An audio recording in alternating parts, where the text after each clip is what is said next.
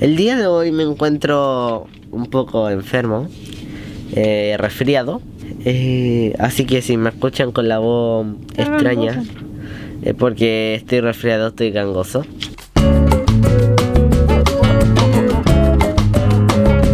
El día de hoy vamos a hablar sobre la música. El día de hoy nos acompaña mi madre Abne. ¿Cómo estás?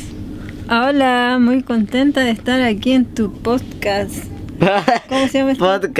Podcast. ¿Tú qué sabes sobre la música? Bueno, ¿qué sé de la música? Sé escucharla nomás, porque no sé, no soy músico, yo no sé crear música, sé escucharla. Y a lo largo de los años he escuchado varias músicas, pues.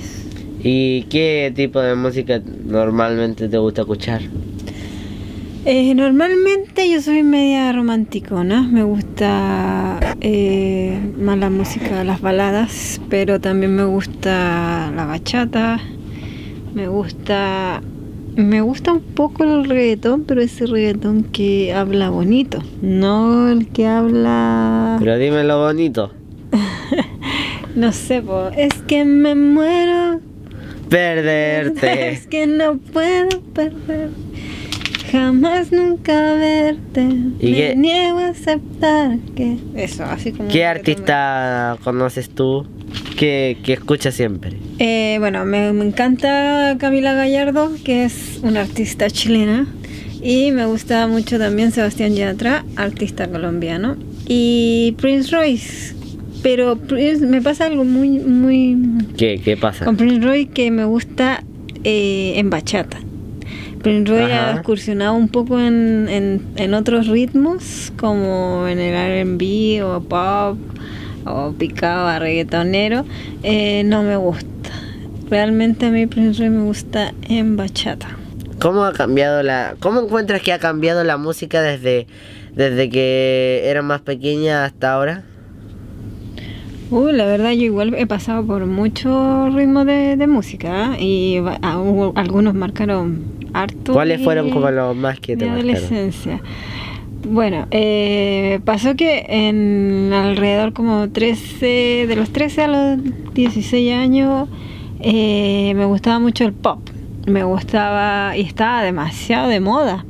Ahí tenían los Backstreet Boys, que ya pudieron ver ahora cómo causaron furor en el Festival de Viña. Las Spice Girls, los NSYNC, los Five, y en especial a mí me gustaba un trío de hermanos que se llamaba Hanson. Ellos siguen grabando música, pero como que en ese entonces fueron conocidos mundialmente. Alcanzaron a hacer éxito con 2 álbumes, y luego ellos dejaron de estar grabar música, entonces como que se olvidaron de los Hanson. Ellos actualmente siguen haciendo música, pero solamente allá en Estados Unidos.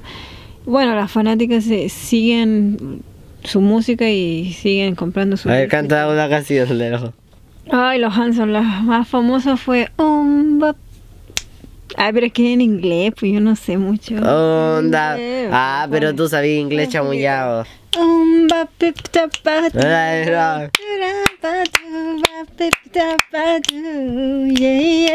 Es que los Hanson eran de pelo largo, así, eran 3 hermanos. ¿Y cuál era tu favorito? Ay, el Taylor. El Taylor a mí me encantaba, era un niño tan lindo, era como llegaban a pensar que era mujer, porque era muy lindo, era un niño rubio. Ellos eran los 3 rubios, blanquitos. ¡Ay! Ese fue el primer éxito. Yo a ellos los vi y me enamoré inmediatamente. Me encantaron. ¿Viste? Si tenían los 3 el pelo largo, y eran niños. Y Zachary, que era el más chico, en ese entonces tenía 11 años. ¡Esa! A ver, karaoke en vivo. Ellos eran mi ídolo. Yo moría. De hecho, ellos vinieron a Viña.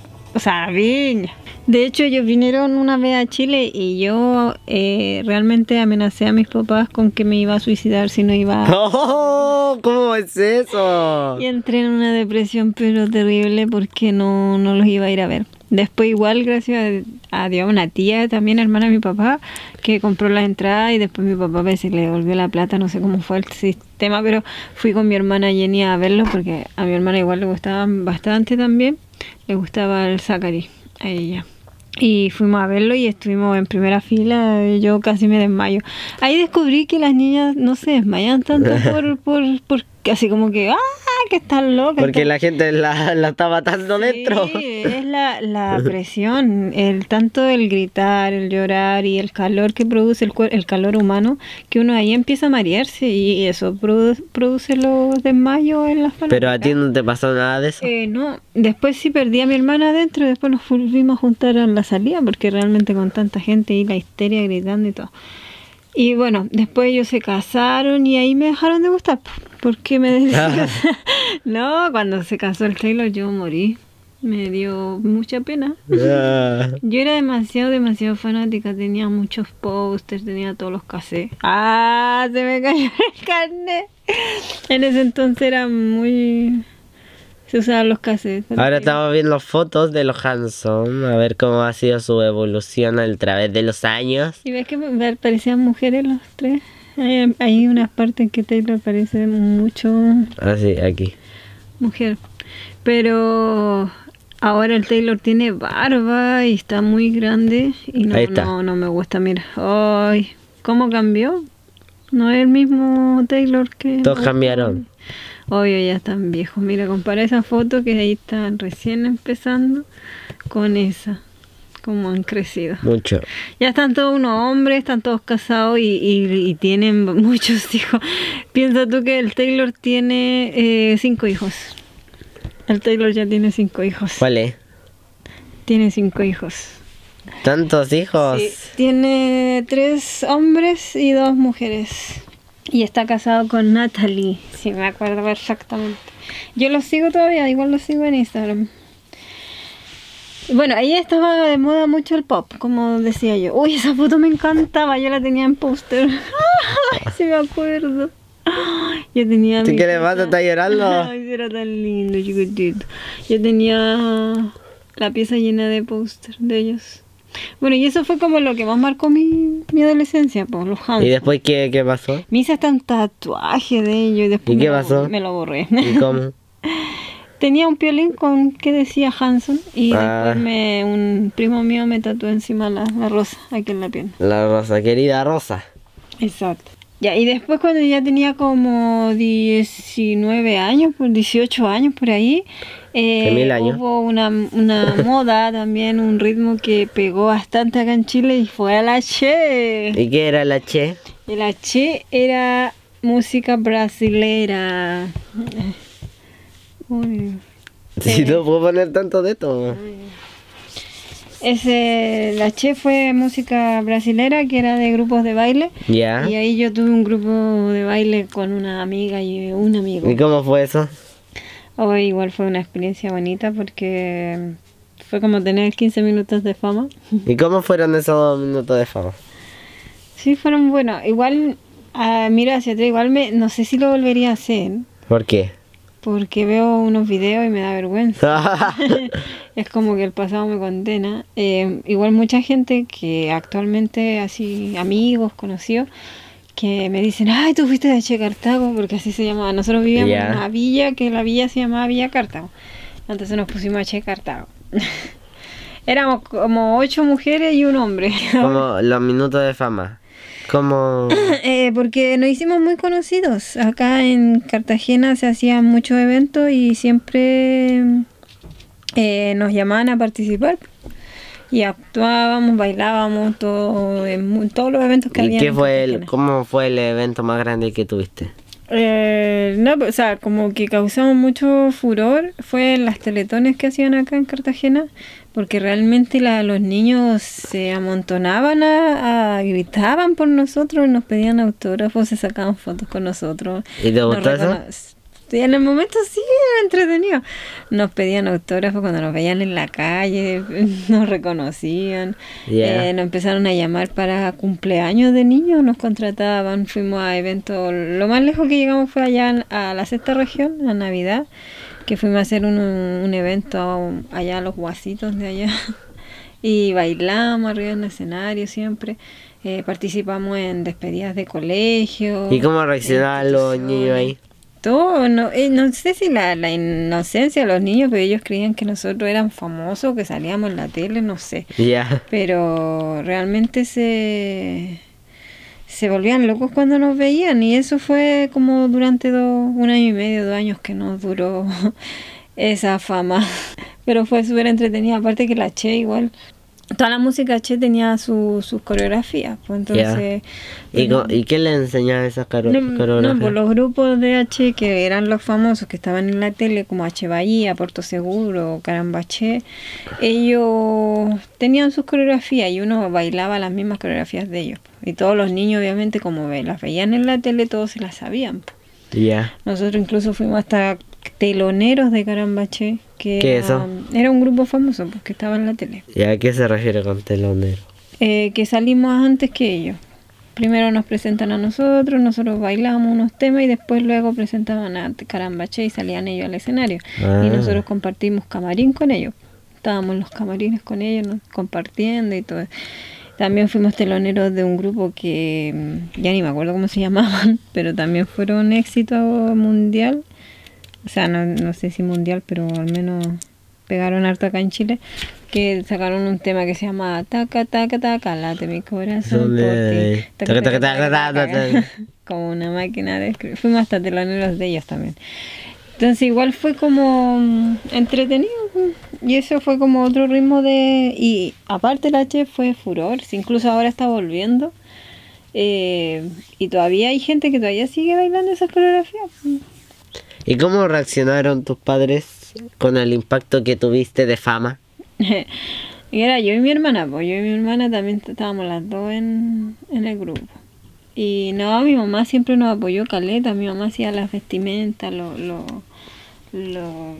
trajes para todos mis compañeros que bailábamos, pues, y siempre nos apoyaron bastante. Cuando teníamos que ir a competir a un lugar, mi papá también, pues mi papá manejaba una micro y nos llevaba a todos los de la villa para allá y participábamos. Así que buen aporte y buen apoyo de mis papás siempre. Bueno, siempre me han apoyado en todo lo que yo he hecho. Y actualmente, o sea, ¿cuándo te dejaste de estar en este grupo así, dejar de bailar, todo eso? Bueno, como en todo grupo y sobre todo donde hay muchas mujeres, existe siempre el cagüín, lamentablemente. Y también siempre unos quisieron destacar más que otros. Y bueno, después el grupo se disolvió como en ¿Por peleas? 1 año y medio más o menos.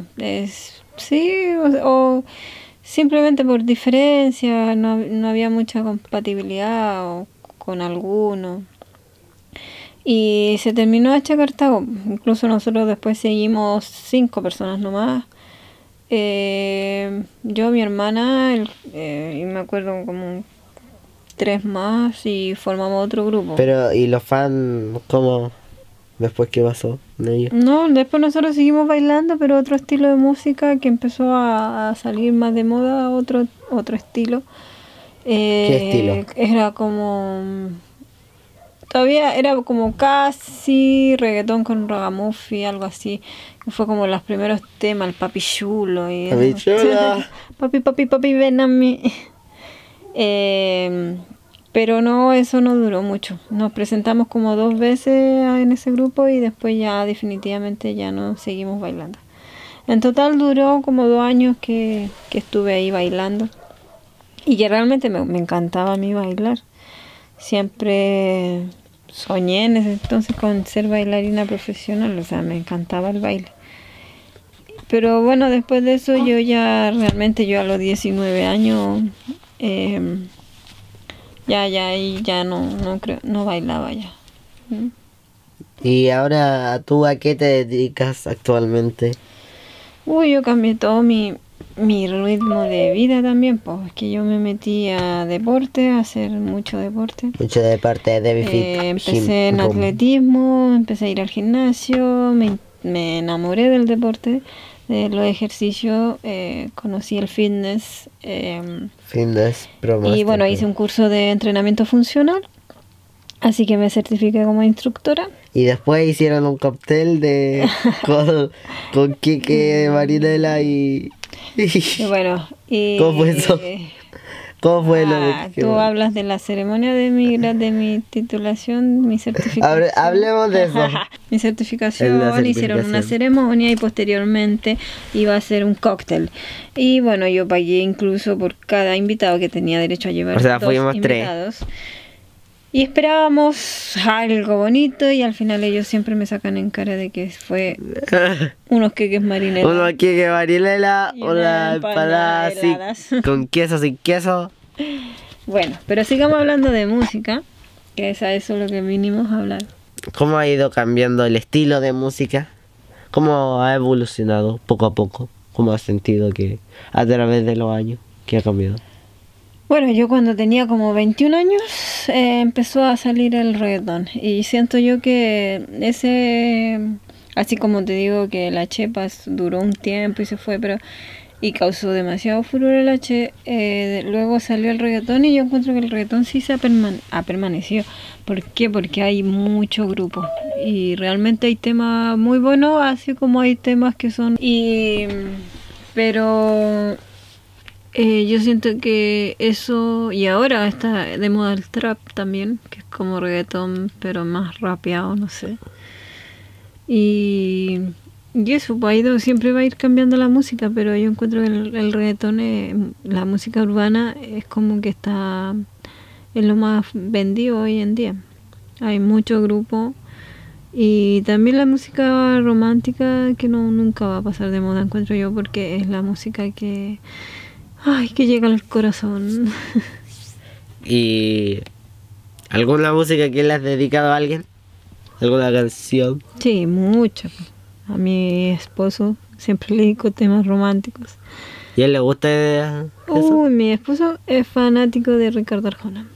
Así que Ricardo Arjona también es un baladista. Sí, de hecho todos los días tiene su rutina diaria de la tele ponerse a cantar karaoke y se cree Arjona. Sí. Y esta Arjona, ¿cómo se dice? Bueno, como se diga. Arjona. Y se ponen todos los días a cantar. Y ahora le dio por ver Netflix y tiene todos los días ver una serie en Netflix que se la acaba y pone otra.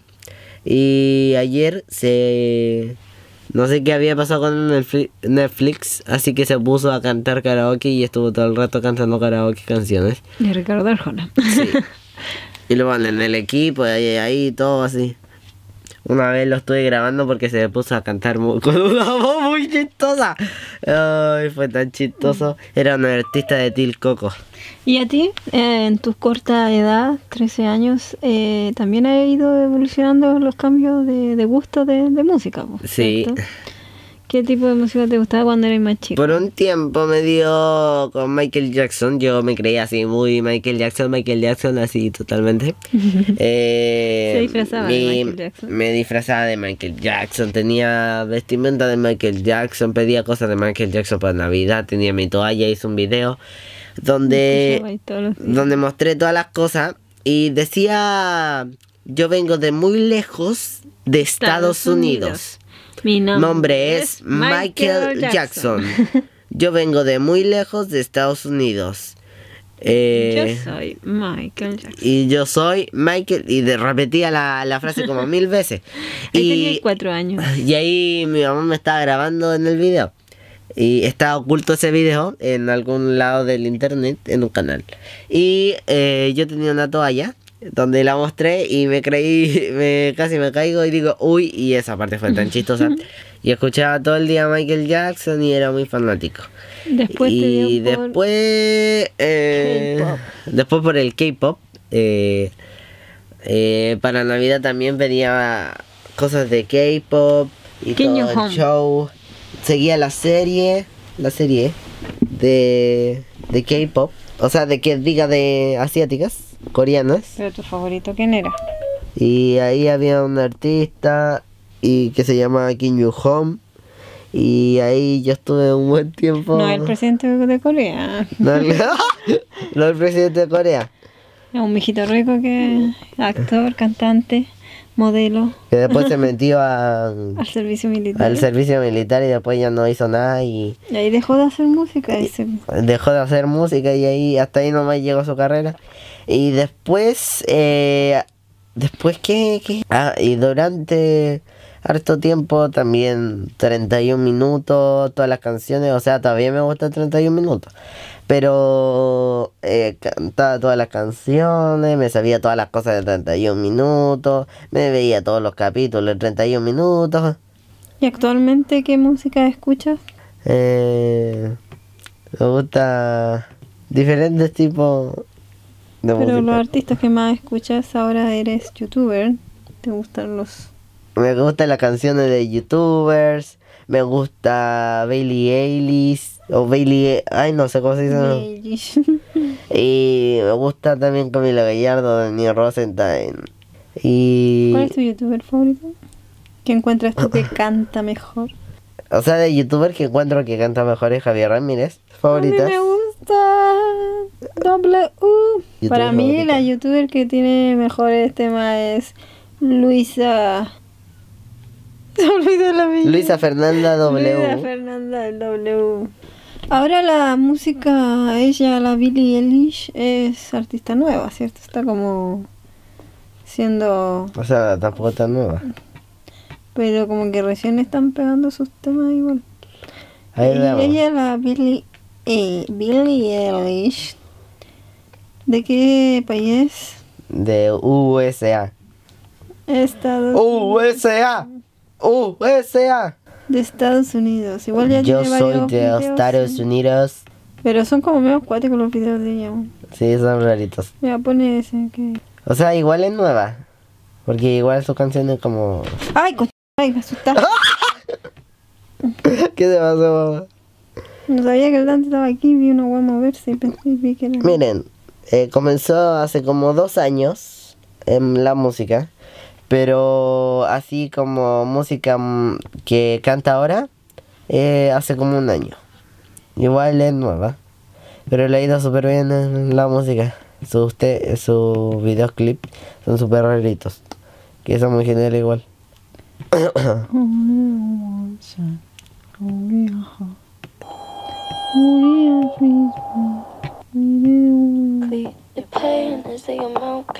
Tiene bonita voz y canta bien.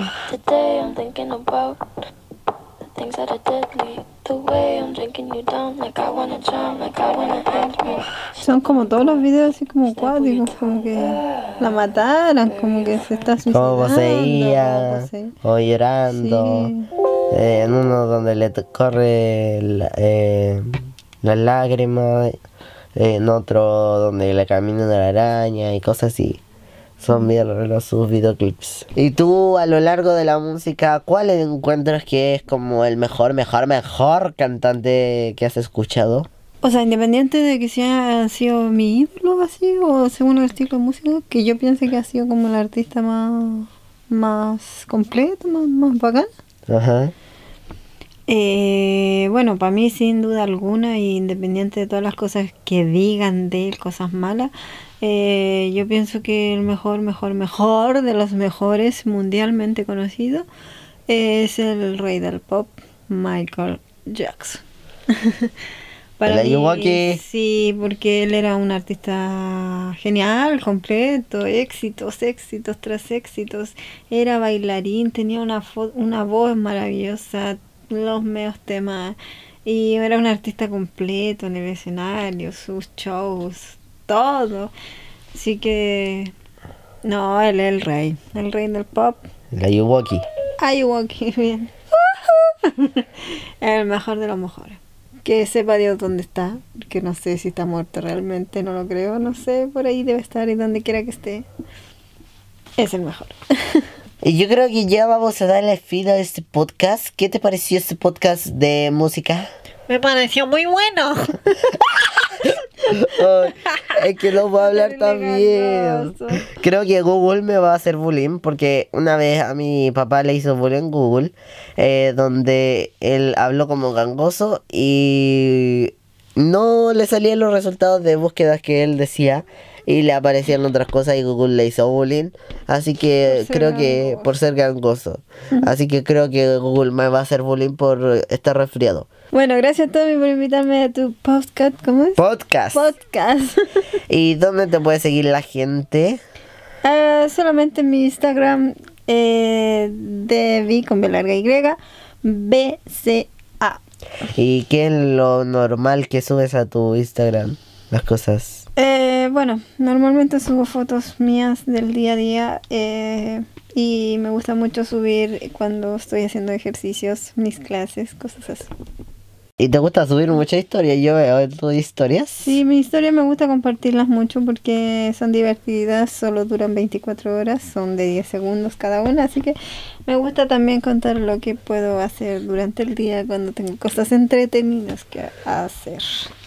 Como ahora que voy a grabar una historia porque estoy grabando un podcast contigo. Y de hecho, a mí también me pueden seguir en YouTube, en Instagram. Síganlo en YouTube. En YouTube, en Instagram, Ay. Oh. Nos vamos de vacaciones pasado mañana. Uy, sí. Ya nos vamos de vacaciones. El martes nos vamos a Pucón y ya estoy emocionado por ir a Pucón. Ahí se toca el micrófono. Pucón, Villarrica. Exacto. Y de hecho ay no, me equivoqué. Ya nos faltan muy pocos días y me estoy enfermando mucho. Y ojalá que... Porque vimos el tiempo y dice que va a haber lluvia, lamentablemente. Pero voy a grabar así es el sur. Sí. ¿Cómo se dice? La Antártida. No, lo maravilloso del sur. Pero... ¿Cómo se llama? Ay, se me fue. Que voy a grabar un video muy cool, así que después lo tienen que ver en YouTube. Me siguen como Tommy Robledo en YouTube, en Instagram, en Twitter. Y así que eso ha sido el podcast del día de hoy. Espero que escuchen más podcasts. Y así que eso. Adiós. ¿Cómo se llama esto? ¿Podcast? ¿Cómo se escribe? Podcast. Adiós. Adiós, mamá. Chao, adiós. Que estén bien. Bendiciones. Que Dios lo ampare.